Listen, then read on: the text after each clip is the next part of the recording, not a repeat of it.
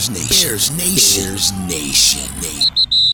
Fields stepping away from the pressure again. Throws this time to the end zone. Tight window for Horsted. He held on. Touchdown. That's a hell of a throw. There it is. Looking for Horsted again. Jesper Horsted finding the end zone twice. Whoa, look at Jesper Horsted. Is this going to be a triple play? 3 touchdowns. Now it all begins. You've waited long enough. It's almost time. The season is upon us. It's time for the Bears Nation podcast with your hosts, Kevin Lapka and Jake Hassan. Did we just become best friends? Yep. It's the Bears Nation podcast. Well, we do know the fate of a lot of different players on the Chicago Bears. Yesterday was cut day. Rosters are getting finalized as we speak. We are 11 days away from regular season Bears football. We are almost there. This is the last show of ours where we have to talk about preseason. We have to talk about roster configuration because next week we finally get to start previewing an actual game after months and months and weeks of waiting. It's going to be great. We have a lot to talk about today, from roster configuration to who got cut, who's on the practice squad, people that need to be brought in because, oh, brother, do there need to be players that need to be brought into some of these rooms, guys who have gone on IR. Yeah. And there's a lot to talk about today, Kevin. There's a lot to talk about with 11 days left to go in the season. The roster is starting to take shape. It's an interesting time to be a Bears observer. It is an interesting time. And like I said last week, I said it's going to surprise you. The 53-man roster every year, for some reason, it surprises you. There's guys who, for whatever reason, get cut and then they get brought back in the practice squad. But then there's always that period, that 24-hour waiver period where everyone's like, what the hell is going on? Are they going to clear waivers? And it was a mess. It was an absolute mess after the cut day. But there were just some surprises, Jake. There were some serious surprises. And some serious concerns, I would say, as a result of those surprises at some specific position groups. When you look at the cornerbacks, the wide receivers, I would say, even the linebackers, considering some injury news. But let's kick it off with cornerback. Well, yeah, let's kick it off first with our surprises, which includes corner.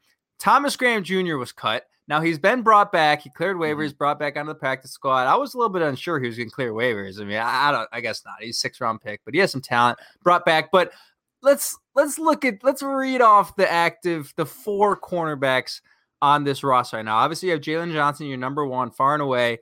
Then after him, I mean, it is a drop-off that is of a significant margin because it goes Duke, Shelley, Kindle Vildor, and Xavier Crawford. Cut Desmond Trufant. Trey Roberson's on season-ending IR. What in the hell are we going to do at cornerback, Jake? Give me the answers, because I mean this is the worst position group in the league. In the league, Jake, it might be. Yeah, I mean, here we are. It's September 1st. Here we are recording this episode of Bears Nation podcast, and you have 4 corners on your roster. Actually 5, because Artie Burns was brought back. I saw that a couple hours ago. So Artie Burns has been brought back. He played decently, I guess, in the preseason. He didn't play great. He didn't play terribly. He's serviceable, I guess.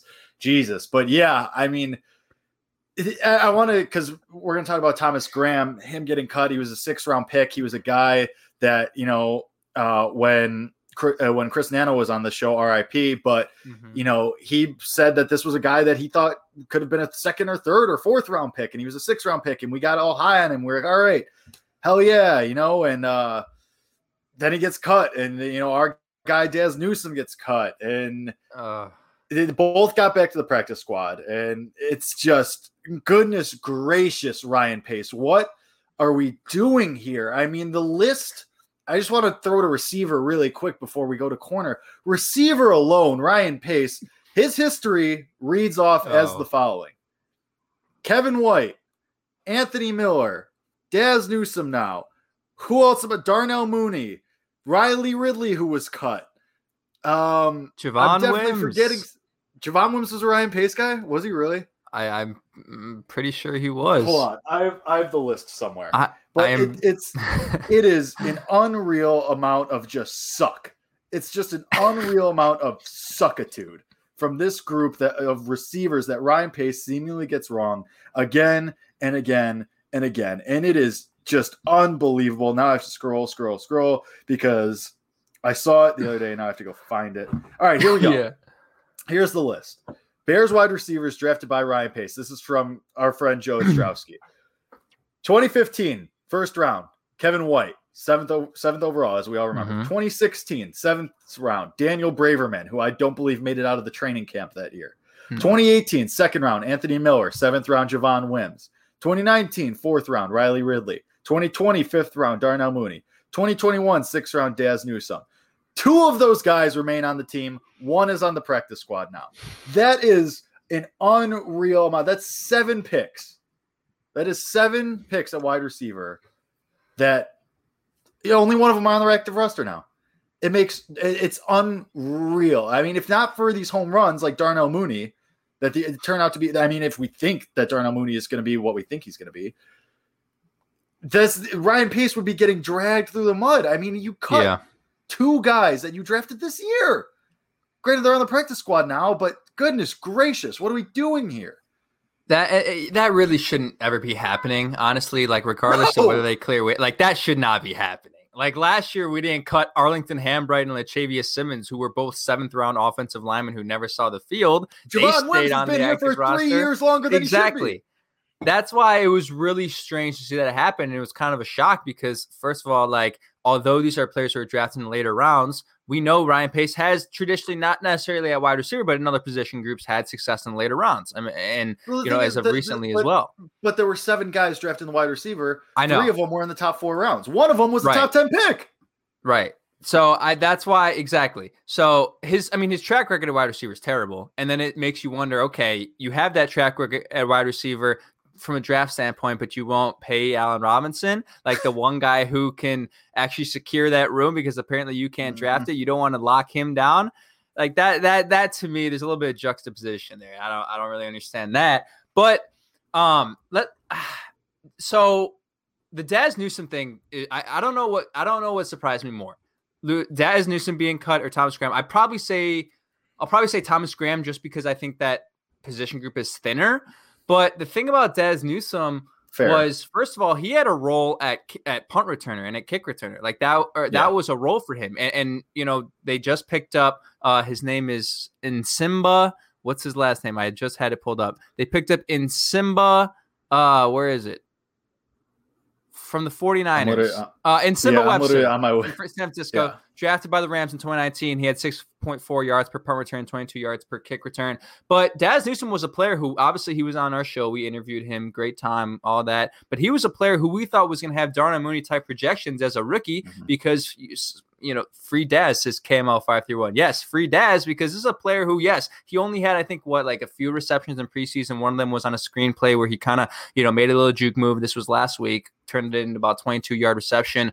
But this was a player we saw upside in year one and a potential week one contributor where, he's going to get the ball on some deep throws. He's going to get some screen passes and be able to turn nothing into something. So that's what was weird to me, was that this was a player we thought had upside and potential here year one, but they see him as more of a long-term project. And this is the same exact conversation we had 3 years ago with Riley Ridley. We said this is going to be a player who is going to be contributing year one. He should be. He's a 4th rounder. We saw him on the practice squad, and look at what happened at the end of his time with the Chicago Bears. And what worries me is this is one of those things where at this point, maybe we can just say Riley Ridley wasn't good enough, but that still isn't an excuse for him not getting repetitions earlier in his career. What worries me is Daz Newsome may get that same treatment, may stay on the practice squad for whatever reason, may continue to not get reps, even when this is a wide receiver room that's really thin and not at all stacked. So that's what concerns me. And Brashad Perriman was brought in from the Lions. Yes. I mean, I don't have a lot of faith in him sticking around. I mean, he averages 15 yards per catch over his career, but he's been everywhere. Like he's a younger player. Like he's not a super veteran. Like he hasn't been around for the longest time, but he's been everywhere already. And it just makes no sense. And so I think that here's the thing with Daz. I think it was a result of the injury more than anything. Yeah. He just couldn't get up to speed in time. I think there's a real chance that somebody gets cut. And, I hate that Rodney Adams was a casualty of the Brashad Perriman signing because Rodney Adams was a preseason standout and he was a fan favorite. He really endeared himself to the fans of the team, and you choose Brashad Perriman over him. I get it. Perriman has more NFL experience, but I mean, Adams, there was no, I don't know. I didn't like that, but Daz, I mean, at least you still have him. I think you hope he gets up to speed on the practice squad, and you hope that he can kind of still heal and get those reps. And then eventually if and when somebody goes down, he can be one of those first guys you call on. But I mean, you're right. I mean, you worry about him languishing on the practice squad and never seeing the reps that he needs to become an impact player that we think. Yes. And let me talk Rodney Adams real quick, because this is where I see inconsistency in how we're evaluating players here. So Rodney Adams busts his ass all of training camp, proves to be one of the better receivers on the roster, catches a 73-yard touchdown in the preseason. Not only does that, makes countless other plays, putting up great numbers with Justin Fields and Andy Dalton, deserves a spot wholeheartedly, 100%, 1000% deserved that spot, made the 53-man roster. We evaluated him because he was the best player there. And then he gets cut. And all of a sudden, everyone's like, Perriman's not a bad, first of all, before I go any further, Perriman's not a bad pickup, like Jake mentioned. I mean, this is a player who had 645 yards receiving and 6 touchdowns in 2019, 505 yards receiving and 3 touchdowns in 2020, started his career in 2016 with Baltimore, was most recently with the Jets. But now everyone's saying, this is the NFL, man. I don't care if you put in all the work in training camp. The best player is going to be on the roster, and the best player is Brashad Perriman. He's better than Rodney Adams, right? Best player makes the roster. Best player is going to play on Sundays.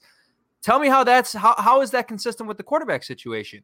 And now, in the quarterback situation, we're talking about pinky promises. But now when we talk about Rodney Adams and Brashad Perriman, it's a cutthroat league, man. It's a cutthroat league. This is the NFL. The best player is going to play on Sundays. If that's the case, if you want to treat it that way, then treat it that way for the quarterback position. Treat it that way. Make Justin Fields a starter. He's the best player on Sundays. This is the fucking NFL. The inconsistency there pissed me off, because that's don't you see what I'm saying there? Like, I'm not saying Rodney Adams deserved a spot just because he busted his ass for 3 months. Like, yeah, he deserved the spot, but this is the NFL. Guys get picked up, guys go out. But if you're going to treat it that way, which is the way maybe it should be treated, treat it that way the same for every position group at every single position, including the quarterback. So it all comes back to the quarterback. I know that's what we do on this show. I'm sorry. It all comes back to Justin Fields at some point, but just thinking about that, it ticked me off. But nonetheless, Brashad Perriman is a fine wide receiver 3. He's got a lot of speed.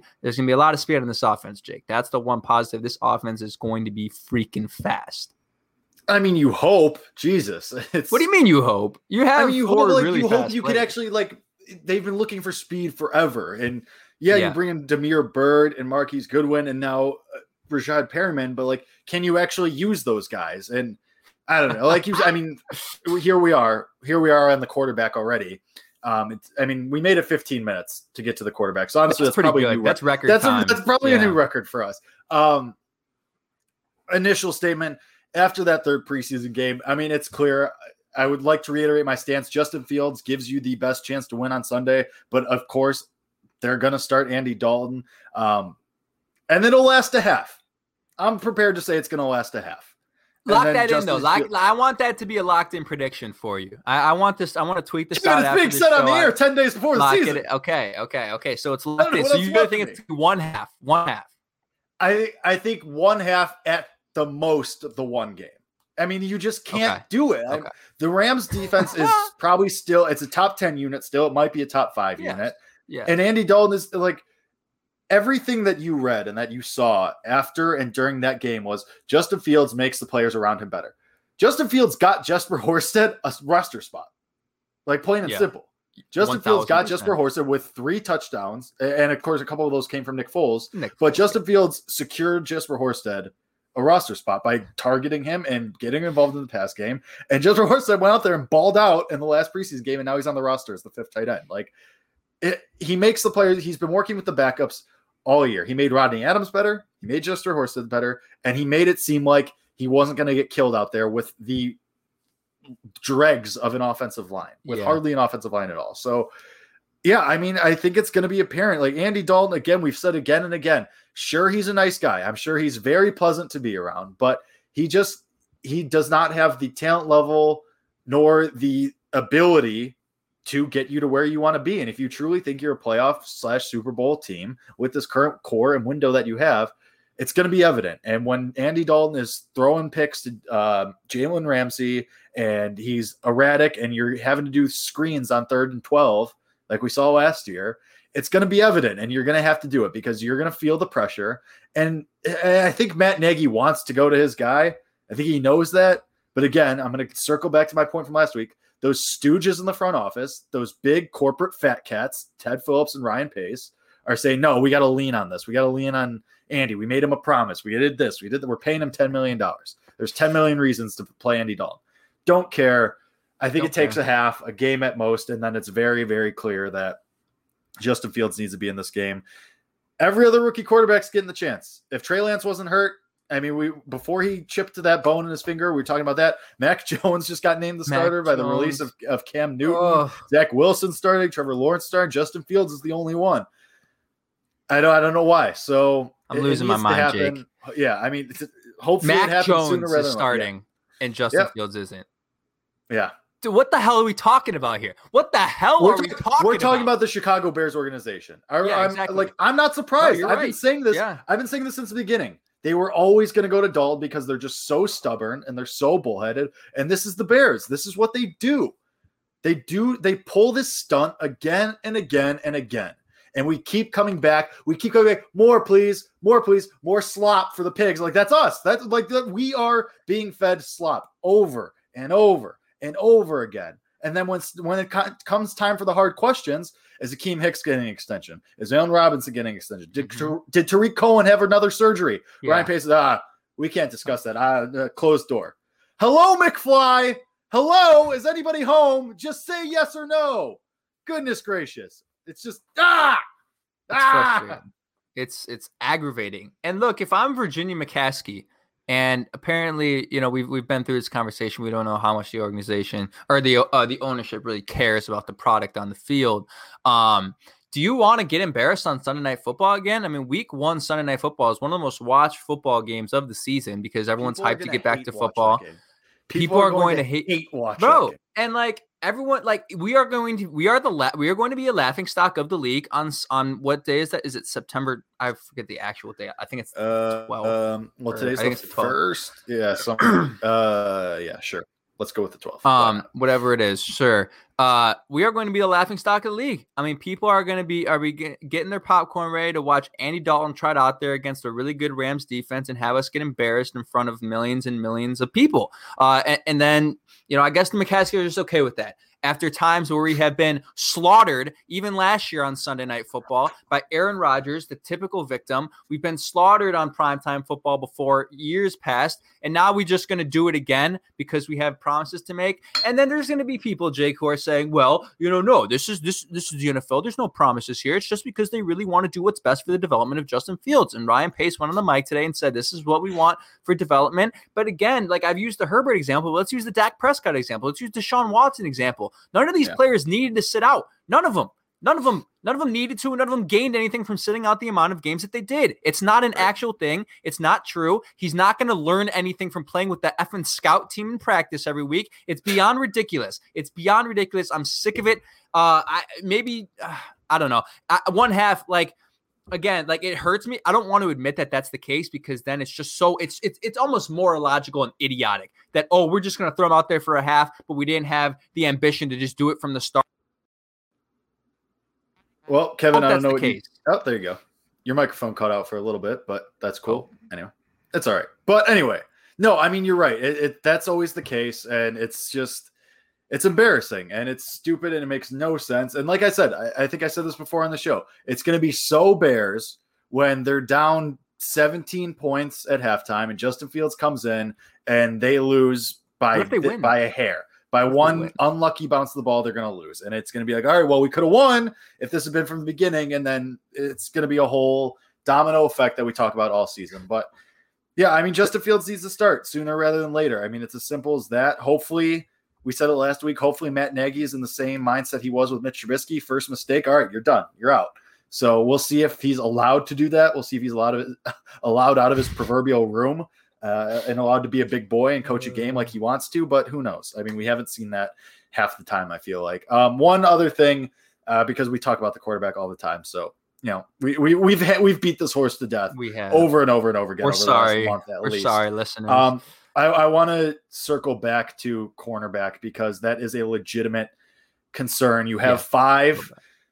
You brought back Artie Burns. I guess he's going to be the slot. I mean, Kindle Wilder's the number 2, right? Yeah. They're rolling which with is their fine. own. I am actually fine with that because Kindle Wilder, he did play pretty well, decently in the preseason, and it sounds like he played good in practice, which I mean, it's practice or whatever, but he played better than I think we expected from a guy who didn't get a ton of reps over the last couple of years. Is he going to get targeted to hell on Sunday night by Matt Stafford? God. And is Artie Burns going to get targeted to hell? Yes, absolutely. He's going to make their life miserable probably. But I mean, you're rolling the dice. Now this could change. Everything that we talk about today, as far as the roster, that could change tomorrow because a lot of guys were cut today from different teams. True. Guys that, like there were surprise cuts on the Bears. There's surprise cuts everywhere. So who knows who you could pick up possibly. This could change tomorrow and we could be like, okay, that looks a little better. Granted, it's still not great that this is the group you're going in with and you have to rely on the waivers and you've got to hope that someone else's trash is your treasure. Not a great situation to be in, but it is the situation that you are in. I mean, one injury to that corner room. I mean, Jalen Johnson. If Jalen Johnson gets hurt again, you're screwed. Oh, people put up 50 on us each week. I mean, 60 maybe. So personally, watching Game 3 against the Titans, I mean, Matt Barkley was, and the other quarterback, what was the other guy's name? He had a funny name. I don't remember it. We're picking apart Kindle Vildor. I mean, they were going after him. He was getting juked out by, third string wide receivers, couldn't tackle for crap. He did not look good. He was very concerning. And that's why I tweeted out and people are going to criticize me. I said, Thomas Graham should be CB3 or CB2. I tweeted that out on Sunday and I'll stand by that or Saturday. I'll stand by that because I didn't see anything that made me believe Kindle Vildor is any more capable than he is. And Trey Roberson has a pick 6. And I'm like, okay, Trey Roberson might be CB3. Like, at least he's doing something. He's on IR now. And now he's on IR. Exactly. Now he's on season-ending IR. I'm sorry. Like, there's 11 days till the season. You cannot roll with this unit. So let's find solutions. There are some solutions out there, Jake. Like, this may not be the end of the world, but I just don't have faith that Ryan Pace is going to do anything about it. But number one, the most interesting thing I think of these options is the Broncos are shopping Bryce Callahan. If you bring Bryce Callahan back, I'm like, okay, like this is what we're talking about because we have a superior cornerback in Jalen Johnson. Bryce Callahan is one of the best to do it in the league in the slot. You can survive with incompetencies between Kindle Vildor, Duke Chalier, Artie Burns at that CB2. That's fine. You can survive that if you bring in a guy like Bryce Callahan. But if that doesn't happen, if they don't want to give up draft capital or they don't find anyone to trade back to them, there are some free agents available who are some very notable names, older players who kind of maybe on the down end of their career, well, clearly are because they're unsigned. But you have Richard Sherman is still out there somehow, some way. You have Josh Norman. You have Dre Kirkpatrick. And you have Prince Mukamura. The best of those 4, I still think at this moment would be Richard Sherman. He was a Pro Bowler like 2 years ago. But you have guys available. Like, you have guys available there. If you're going to go pull the trigger on a guy like Brashad Perriman, why the hell not pull the trigger on a guy like Richard Sherman or Dre Kirkpatrick? I mean, right? Like, why not? What to lose with this room? We're talking about Xavier Crawford is CB4. It literally, it kills my soul. Like, pieces of my soul are melting away now talking about this because we just did this with the offensive line. We just did this with Jason Peters, where you have to bring in these washed up old dudes who are fishing in creeks or sitting in their homes making pottery or something. Like, you have to bring them in off the street. It's like, how did we get here? Like, it's the talent evaluation, or rather the lack thereof, is just so unbelievably clownish that it hurt. It gives me a legitimate headache. Like, we're sitting here talking about Prince Amukamara. He's been gone from the team for 3 years now. Like, Richard Sherman, fine, I get. Josh Norman, fine, I get. Even though Josh Norman's a bum now too. Like, yeah, but he's better than Xavier Crawford. It's so bad. And like that, the fact that you're here, Ryan Pace has put you in this position, not at just one position, because corner isn't the only one that you're here. We're like, okay, I got to hope someone clears waivers tomorrow so I can sign them. Like, that's the thing too. The Bears are they're at the bottom half of the pack as far as waiver order goes. So you got to hope these guys go through 16, these guys that are getting cut rather, you got to hope these guys go through 16, 17, 18 different teams first. And none of those teams want these guys before you can say, oh, thank you. Thank you for these crumbs that you've so graciously given me so you can pick us apart in the next coming 6 months anyway.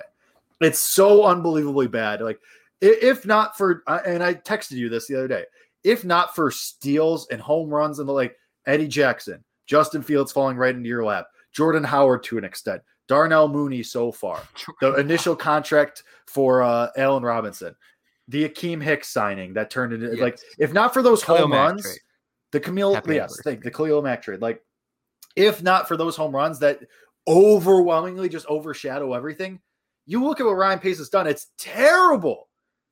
Like if Justin Fields had not fallen directly into your lap and you had taken, I don't know, one of those linebackers or even Tevin Jenkins at number 20, whatever, something, Ryan Pace would be being dragged through the streets right now. With Tevin Jenkins going on IR with a designation to return, and 2 guys getting sent right to the practice squad from this draft class alone, is terrible. It's insane. But here we are talking about Justin Fields. And we're so grateful that 10 other teams in the NFL fumbled the bag and let Justin Fields fall to number 11 in this draft for whatever reason. But otherwise, like, it's those moves that Ryan Pace gets lauded as like, oh, he's good at his job. He does his job competently at least. But really, I mean, here we are, like the corners, you have 5 corners. You had 4 this morning. You have 5 now. Cornerback, when you knew DB was an issue all offseason. It's insane. Yes, the moment offseason started. No, they didn't know the issue. They created the issue because you didn't have to cut Kyle Fuller. You didn't have to do it. And now you're looking at and now if you're Ryan Pace and you're like, oh, what's going on with the cornerback room, Nagy? What are we doing, man? I don't know. You tell me. What the hell are you doing 4 months ago cutting Kyle Fuller? What the hell? Like, yeah, you need to save cap room. There was other ways to do that. I can assure you there were, all right? I'm not going to break down exactly what moves you could have made, but I'm sure you could have found a way to clear $9 million to re-sign Kyle Fuller for 1 year. Keep him on the roster, not re-sign. You just keep him on the roster. So that's where it's frustrating is you created this. And it's those decisions too. Like Ryan Pace's is home run or strikeout. He doesn't know how to hit a single. Yeah. He doesn't know how to hit a double or a triple. He's either hitting a freaking home run that goes out of the park or he's striking out on 3 straight pitches, missing the ball like 9 feet by like Javier Baez. Like that is what Ryan Pace is. Okay. And it's the highs are so high that, we love them a day after the draft and I can't get enough of them. And the lows are so lows on a day like today that we hate them. We want to drag them through the mud. So the aggregate ends up being somewhere in the middle, luckily for him, but, it's frustrating because it's not just draft moves. It's obviously those other factors, the cuts and the contracts, like a Nick Foles contract that we can go back to is the worst trade. That was a trade. You willingly took on that salary, and that's the reason you had to cut Kyle Fuller. Because you had Nick Foles sitting there to be Q3, and now you can't convince anyone to take him. You've been shopping him around, and now you're saying, oh, well, we want to send him to the right situation. We want to do right by Nick Foles. Why are we keeping these promises to these bums? Who cares about Nick Foles' feelings? Get rid of the salary. Yeah, what do you owe Nick Foles? You think Bill Belichick just said – Bill Belichick just looked at Cam Newton and said, screw you, pal. Like, get out, like, bye. Talk to you later. Don't need you. Your key card doesn't work anymore. And how many more years was Cam Newton with the Patriots as Nick Foles with the Bears? They're with the team the same amount of time. Right. They're both with the team for 1 year. But Andy Dalton's going out there, and Nick Foles is still on the roster because of, we want to do right by them. And we made, oh my God, it's just the absolute word of vomit that comes out of Ryan Pace and Matt Nagy's mouth on a weekly basis. Is just truly like like to quote a line from, to be the nerd boy that I am, to quote a line from Avengers Infinity War. It says, Rhodes, your penchant for bullshit is higher than mine. Matt Nagy and Ryan Pace's penchant for bullshit is astronomical. Astronomical. It makes it's insane. You get asked, did Drake Cohen have a second surgery on his knee? Oh, well, we're not going to discuss that. Why? It's a yes or no question. Yeah, what's yes or no?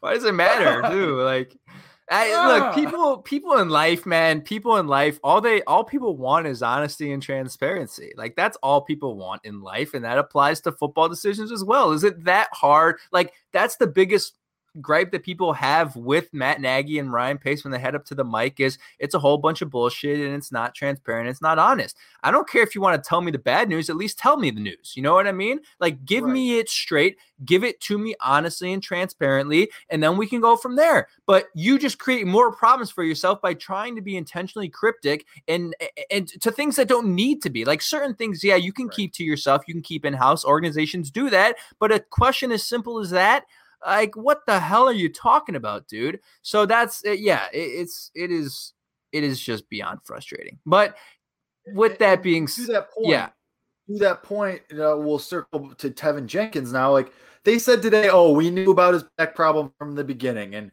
the surgery alleviated some of those concerns that we had right away. Then why did we spend 2 months? Why did we spend all summer saying, yep, Tevin Jenkins, oh, he's getting better, he's getting close. Yeah, he's slowly getting there. But he's getting there. And we think, and yeah, great, you put him on IR today as opposed to yesterday. So I guess they think he can be back at some point. But I mean, why the mystery around a second round rookie's injury? No, who is game planning? The Rams aren't game planning for Tevin Jenkins. Exactly. The Rams aren't changing their playbook based on if Tevin Jenkins is out there or not. Who are you hiding this from? What's the point? Like, why are you being like, you just drafted this kid? Everyone's excited about him. You go up to the mic and you word vomit about how excited you are and about how he's getting better and he's doing work on the side. And then the surgery drops out of nowhere. And then today, a week and a half before the season, we're saying, oh, well, we knew about all this and we knew it was a possibility. And now it's been cleared up with the surgery. We think it's going to be fixed. Huh? What they don't understand too is like that's not helping anyone understand. Like, that doesn't help them at all. That makes it worse for you. Like, you being so not open about the situation just makes you should have from the start just said, this guy's going to get surgery, that case, instead of coming in here and saying, he's in an ice bath and he's getting back massages every day. We got the Theragun going on him and all this. You could have, it's like, there's no secrets here. Like, there doesn't need to be secrets with this situation. So please, let's write a letter to, Hallis Hall, whatever their address is. Say, hey, just be honest, man. Be transparent. Just tell us how it is. All right. Just tell it how it is. That's all we ask for here as Bears fans. That's it. Nothing more crazier than that. That's literally all we want. Offensive line is what it is at this point. There's really nothing else. They looked bad. They looked real bad against Tennessee. Granted, it was the first time they had played together all year, all summer, and it showed. I mean, it very much showed that this was the starting group. It was the first time they were playing together. Germain Ifedi got beat bad a couple times. I mean, and singling him out, but like, the whole line played bad. I mean, nobody. Well, not Cody Whitehair. Cody Whitehair played well. Right. Your interior still is better, but I mean, Ifedi, Peters, Daniels, they're just getting these reps in now. You have 11 days. You have 11 days to figure it out, to get your legs under you and to be ready for Aaron Donald and Leonard Floyd and Jalen Ramsey and whoever else they throw at you. And you better be ready. Because otherwise, Andy Dalton's will be leaving that stadium in a damn body bag. And I hope he doesn't, because I hope he's not even on the field to potentially get hit that hard. And I hope Justin Fields is out there so he can actually run away from them. Yes. But I mean, it's that offensive line. It's what I've been saying all offseason. I'm scared for this offensive line. It does not look good. Yeah, I mean, that's like, they have talent and they have potential to be okay, but there is obviously a little bit of worry that one of those spots might not hold up. Jason Peters looked fine. Well, yeah. Well, I mean, because Jason Peters looked fine, I think. He actually looked quicker and a little bit faster and up to speed than I expected for a man of his age at 39, and having not really played in a while. Yeah, exactly. So I was impressed to see what he did. Cody Whitehair was the 4th highest graded guard in all of preseason, as rated by Pro Football Focus. Sam Mustipher looked fine and standing by bull rushing him with the middle.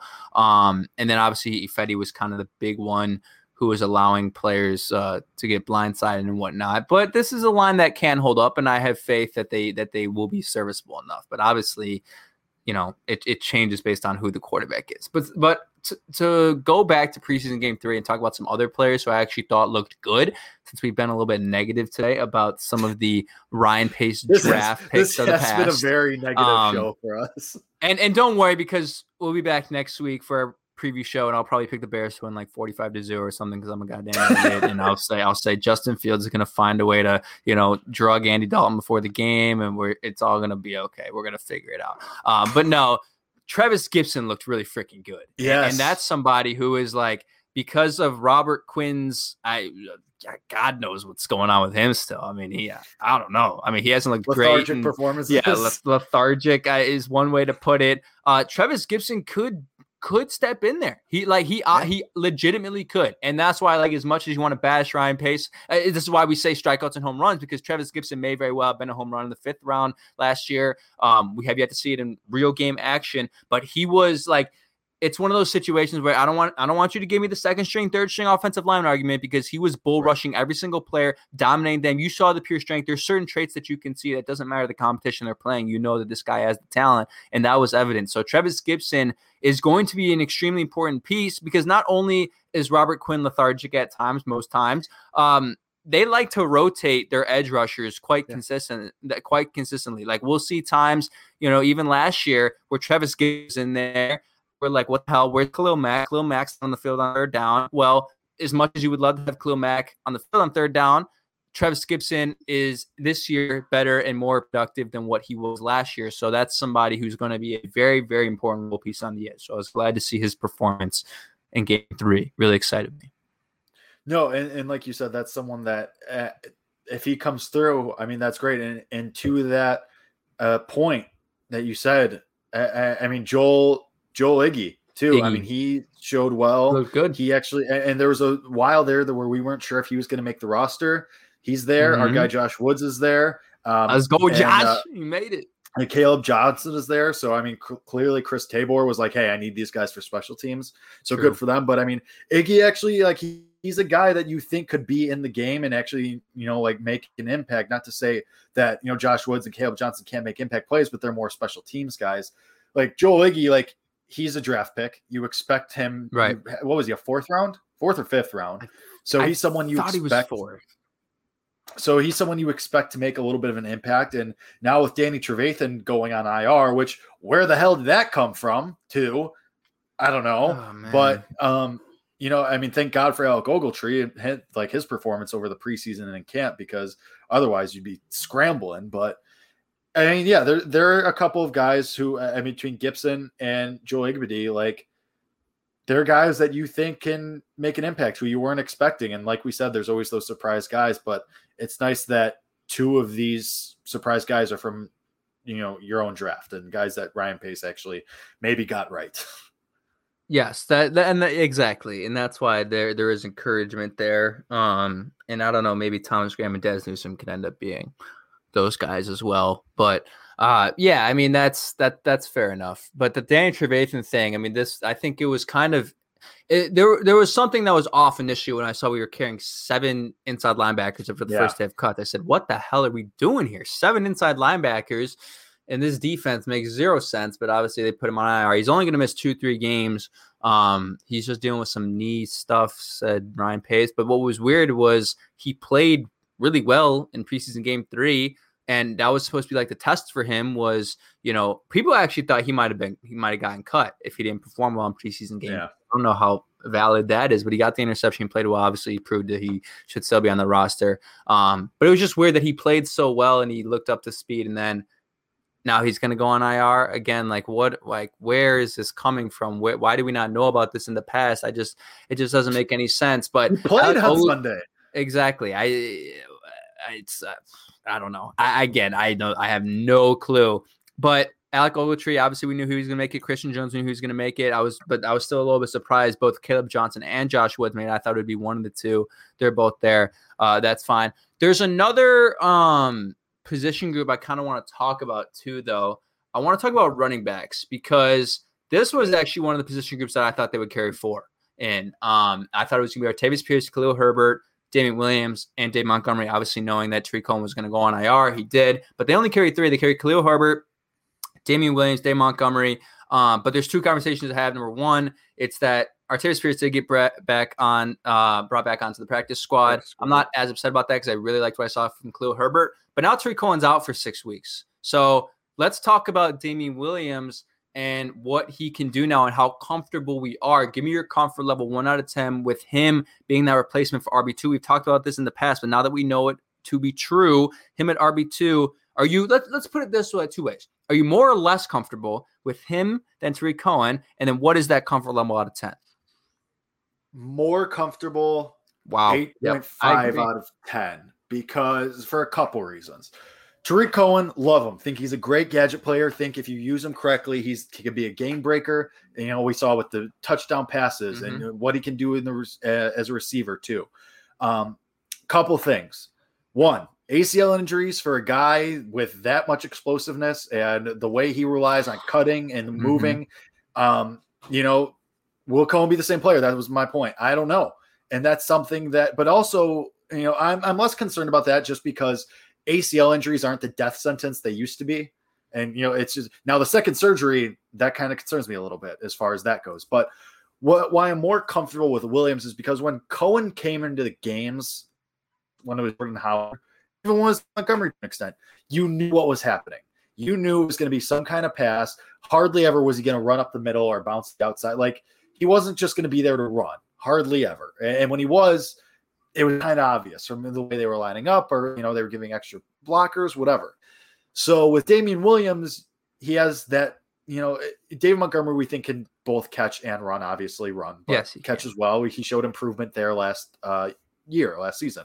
Damian Williams, we know can do those things as well. So I am more comfortable with that because you aren't selling out a facet of your game or of your game plan when Damian Williams comes on the field. When Cordarrelle Patterson came on the field last year, you knew, all right, load up the box because they're trying to get 1 or 2 yards here. And every single time, it hard 90% of the time, 95% of the time, it hardly went anywhere. So yeah, I'm definitely comfortable with the running back room. Khalil Herbert, like you said, showed the speed. He showed the grit, like he was grinding out yards. So I'm really I think running back is probably the room I'm most comfortable with on this roster. I was gonna actually pose that question. I guess you read my notes. I was gonna ask which room are you most comfortable with. It's definitely running back for me. I'll agree with both of yours. I'm gonna go like an 8 out of 10 comfort level, and I think I'm more comfortable than with Cohen. I mean, the problem too with Cohen was I'm not entirely sure how much Matt Nagy knows how to game plan for him and how to call plays for him. I mean, we've talked about this conversation in the past. It's like the wrong situations. He's coming in the game. He's coming in the game on 3rd and 4. Why is he coming in the game on 3rd and 2, 3rd and 3? Why is he, running it up the middle, or why is he bouncing it outside in situations where he should be running it up the middle? Obviously, these are conversations to be had. But Damian Williams is just Tariq Cohen's one of the best receiving backs in the NFL. I mean, statistic-wise, the amount of receptions he's put up in the past, he was near the top of the league in receptions. But I think Damian Williams might be a better pure runner, pure running back. And from what I've seen from him in the past and the tape I've watched from him in Kansas City, from the times we've seen him in preseason, this is a player who is, I think, a little bit more knowledgeable when they're looking at the line of scrimmage, when they're looking where to go. He hits the spot. He doesn't have to bounce around. He doesn't have to take too long to diagnose. I think he knows more what he's doing when he sees what's in front of him. So that's what encourages me about Damian Williams. And I think we saw in the preseason games, he goes out, he finds the hole and he hits it. You know what I mean? He's not bouncing around. He's not doing the Tariq Cohen. That was the problem with Tariq Cohen. He did the Devin Hester. He would just run backwards, run side to side, looking for that lane. And then it wouldn't show up and you lost 15 yards or something instead of gaining 2 or 3, you would lose 10. So yeah, absolutely. I mean, that's like Damian Williams, like you said, pure runner. He was almost a Super Bowl MVP. So yeah, I mean, that's far and away an upgrade. I think, I mean, maybe not far and away. But no, it's not far and away, but it's not. But it is. I think a it makes lateral the move situation at worst for the team. Like Tariq Cohen might be, I hesitate to say more talented, but like he might be more electric, or he might give you that. Yeah, for sure. But like Damian Williams gives you a better situation as a team. Yes, makes your offense better, I think, honestly. So, that's but I'm comfortable with that. And Khalil Herbert's going to get some tick, and it's just like you compare this running back room. Like for years, like we've talked about how important the running backs are, and the running game is to a successful offense. Obviously, this isn't just a Bears knowledge, this is football knowledge. Obviously, you have a good running game, you have a diverse running attack, it's going to help your offense from the passing side as well. And now you look like, let's just compare last year from this year. You already compared, you had Dave Montgomery, yes, both, but this is a Dave Montgomery who's faster, it's a Dave Montgomery who's quicker. Now his third year in the league, he's obviously going to be a more developed player. Now you go to running back 2. We were literally talking about Cordero Patterson, Ryan Nall, and Artavis Pierce at times, and Tariq Cohen before he got injured. But after he got injured, it was literally Cordero Patterson is gonna be getting a whole lot of snaps, and now we're looking at Damian Williams and Khalil Herbert, who showed a lot. Just though that difference. I know we're talking about depth players here, but still RB2s and RB3s in the league have an impact. Obviously, we know this in the past. But you look at those teams like the Colts, you look at those teams like the Broncos in the past with Phillip Lindsay and Melvin Gordon and some of the things. Look at the two teams that were in the Super Bowl last year. Great. Perfect. Like Clyde Edwards-Helaire, Darrell Williams, all the guys that they had over in Kansas City, LaShawn McCoy, and then LaShawn McCoy. Yeah, Le'Veon Bell got like 1 carry, but still, yes. Tampa Bay then too. Leonard Fournette and Ronald Jones. Yes, exactly. Like it's and that's why I really liked what you said when how are you going to confuse a defense? You know what I mean? Like you're going to confuse a defense in a lot of different ways, because this isn't just a gadget player who you can game plan for. Like these players can do different things, and I'd like to talk about the offense as a whole again, and with the addition of Brashad Perriman. This is this is the offense I think Matt Nagy has always wanted. If I'm being completely honest, you tweeted this. I tweeted this. I fully stand by this. Now, again, Justin Fields over Andy Dalton is obviously what he'd wanted. But if you look at the skill players, rewind. Okay, I want to address the Matt Nagy situation because Bubba, love you. You bring it up every week. Matt Nagy's not going anywhere. He's less. He's going to get this year, and he's getting next year. Question was, does Nagy last the year? Yes, he does. Because, and here's why. Because he's going to get this year already. Because, yes, you're locked in with him this year. He's made the playoffs 3 times. And, no, 2 times. Did I say 3? Yeah. Right? Yeah. Yeah, 2 times. 3 not losing seasons. Right. Yeah, that's what it is. 3 at least 500 seasons and twice in the playoffs. They're going to give him this year. They made that very clear. He's their guy. And I'm going to tell you why he gets next year as well. Because next year, they're going to say, oh, well, he has Justin Fields now for a full year. He has everything he wants to do. Yeah. Matt Nagy, you're stuck with him for 2 more years. But anyway, back to Kevin's point about Matt Nagy having the offense he finally wants as far as personnel. Yeah, I mean, you look at the offense as a whole, and you look at what he was kind of dealing with Kansas City when he was over there.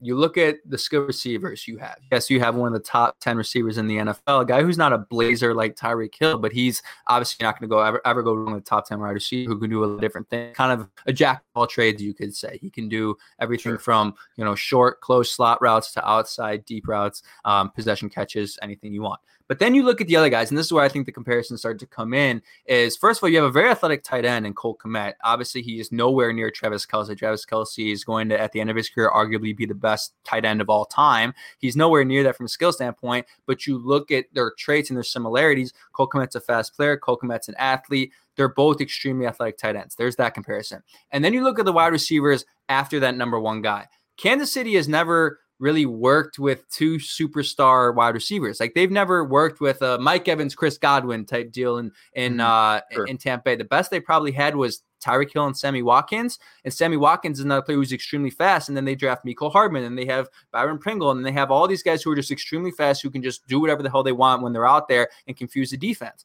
That's what you have right now. You have Marquise Goodwin, who kind of serves as that Mecole Hardman type guy. You have Darnell Moon, who kind of serves as that Sammy Watkins guy. And then you have Damiere Byrd, who actually really impressed me, like with his quickness and speed, explosiveness on screen routes, which I think you're going to see a lot of. And then you look at running backs. You have a running back who can do not only run the ball, but catch the ball well, who's extremely athletic. And then you have Damon Williams, obviously, who's with him in the past. So I think this offense is finally what he wants. And you look at the offenses of years past, it wasn't everything that he wanted. It wasn't everything that he needed out of his offense. And you could see him trying to, fit round pegs into square holes with his personnel on offense. He was trying to call plays that didn't match the personnel, including the quarterback position. Now there's no excuses anymore, because people made that an excuse in the past, including me, was he doesn't necessarily have the right quarterback. He doesn't necessarily have the right personnel to run the offense that he wants to run, right? He's running an offense based off of Kansas City. He doesn't have that personnel. He has to work with that personnel. Now he has the personnel. At one point this season, he will have the quarterback. There are no more excuses for Matt Nagy from a play calling standpoint. There is nothing at all. So as much as you may be right about him being locked in because of those other factors, it will be interesting to monitor how well the offense is doing from a play calling standpoint with everything that he wants, because we know, because first of all, Jake, last year, it was everything he wanted from the quarterback position, right? He went out and asked for Nick Foles. Now that isn't a player that fit his personnel. And that's why I think this year is different, is because obviously, although you want Nick Foles, he doesn't fit what you want to do on the offensive side of the ball with the bootlegs and the play action, right? That obviously is not what you get out of Nick Foles in that offense, but now you have everything. You have all your personnel. It didn't work last year with the guy you wanted. The play calling sucked. You have zero excuses now to call plays poorly. And what concerned me, though, was, Jake, the play calling was not good in preseason game 3 with Justin Fields. It wasn't great. It wasn't encouraging. When we were talking about 3rd and 4, we got 3 guys running hitch routes again. What the fuck are we doing? Can we throw the ball downfield? Can we mix it up? That could be, in that instance, that could be an instance of trying to protect your guys.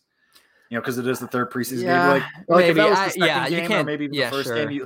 Like when it's the preseason, there is the kind of that leeway where you could say, okay, well, you don't want some of these guys to get their heads taken off across the middle or down the field, something like that. So you could theoretically make that argument. I agree with you. The play calling wasn't great for as much Justin Fields as we saw, but to that point, however long we're going to have to deal with Andy Dalton out there starting is how long we're going to have to deal with the subpar play calling, though, too. Is the problem. Exactly. Which is an issue. Exactly. And that's where I don't know how he sees that as helping him. I don't know how he sees that as helping his case. Although we say he's locked in, I don't know how it's illogical. It's illogical. But we're not gonna have that conversation again. We beat it to death. So I'm sorry. We have anything else on the position groups that kind of stood out to you on this 53-man roster before we wrap up?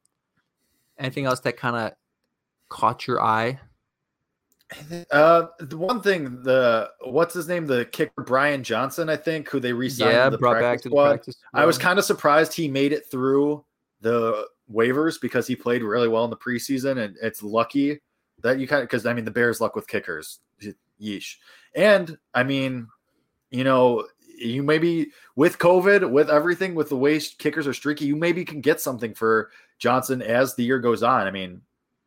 Who knows what happens as time goes on. I do think we see Daz at some point because I don't think that – because here's the thing.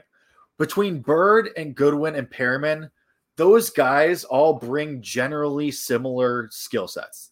Byrd, you're probably more inclined to keep because he actually – he had 600 yards last year and he could do some returning work. But between Goodwin, who opted out last year, and Perriman, who's just been fine over his career, I think you're going to maybe see Daz at some point. Free Daz. I think we should maybe roll with that. But yeah, other than that, the only thing, it's just, safety was what we thought it was going to be. I think we could have predicted that from the beginning. Yes. The only thing that gives me confidence, like the second most that gives me confidence, the defensive line. Eddie Goldman looked like Eddie Goldman on Sunday, which is very good to see because we saw what you were missing without him last year.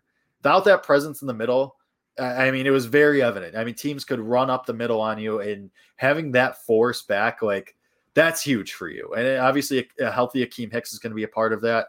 And anything you can get from guys like Kyrus Tonga and Angelo Blackson is gravy. As long as you get this year, which I do. Yes. Because Mario Edwards is out with a suspension for 2 games. I think it's a suspension. I know he's out for 2 games. It was. So you lose that. And Mario Edwards is a very good role piece. Mm-hmm. But, we obviously know the impact of what a good front seven does. And, Eddie Goldman. That's the thing, though, too. That's why you need Rob Quinn to show up. You need Travis Gibson to hopefully continue making these splash plays. Because if you can, that's going to make life easier for Kendall Vildor and Artie Burns. Yes. God, I can't believe I'm saying that as those guys as the starters, but unfortunately that's the life we live right now. Yes. But if you don't want those guys to get picked apart, like that pass rush has to be there. Like Khalil Mack's going to do his thing, and hopefully he's fully healthy and he can kind of get back to that all pro kind of production that you expect from him. But Robert Quinn and Travis Gibson and those guys along the front, if you can get to the quarterback, you alleviate that pressure. You cut down on that liability that the secondary is giving you. So, it's like they kind of go hand in hand. Like I'm worried so much about the corners, but if you can get back to that pass rush that from 2018, which in fairness is unreasonable to expect and to compare them to 2018 because that was a historic group. But if you can get back to even kind of that, like I'll take 2019's defense. Like if you can get back to that, it's just something to get after the quarterback, that's going to make life easier for those corners, and they maybe don't get exposed as much. Look at the Pittsburgh Steelers, who arguably had the best front seven in the league last year, had a very good top 5 defense. Their cornerback group, as of right now, consists of Joe Hayden, who's solid, but I think Jalen Johnson's better than him, Cameron Sutton, who you've never heard of, James Pierre, who you've never heard of, and Justin Lane. Like we're talking about the same type of deal here. However, talent-wise, the Steelers also have Minkah Fitzpatrick, so that kind of but then we have Eddie Jackson. What I'm just trying to say played is like crap last year. Yes, but I have faith in Eddie Jackson. I think he has a cereal now. Did you see that? He does have a cereal. The Jackson Squares or whatever they're called. I don't know. Should we review it on the show next week? We got to make a YouTube video.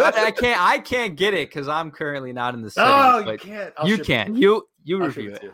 But yeah, obviously they understand a good front seven can alleviate the pressure off the defense and I think off the secondary rather. And I think the Bears understand that too, which is why they consistently load up on guys up the middle. And maybe that's their thought process. But the thing that I will say before we head out to about the safeties is it is interesting that they brought back Marquis Christian as well. And you do keep Deion Bush and DeAndre Houston-Carson. What that means is you're going to see a lot of nickel and dime packages. And what that's going to do is you're going to be able to bring those guys in, guys who have a lot more talent into the mix there instead of, an Xavier Crawford or even an Artie Burns at times. So you're going to see more capable players there move into those nickel corner slots, potentially be that nickel player there on defense.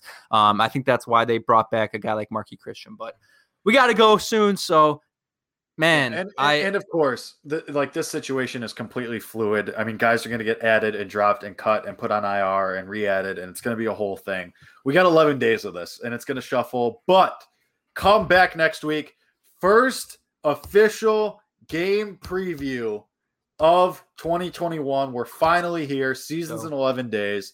We'll be back here next week, 8 p.m. Twitch.tv/Chicago for Real Bears Nation podcast on YouTube. We'll be back to preview week 1, Sunday Night Football against the Rams, and we'll be here. We hope you are too. Till next time, as always, bear down. Bear down. Well, come on, baby, don't you wanna go back to the same old place, sweet home, Chicago.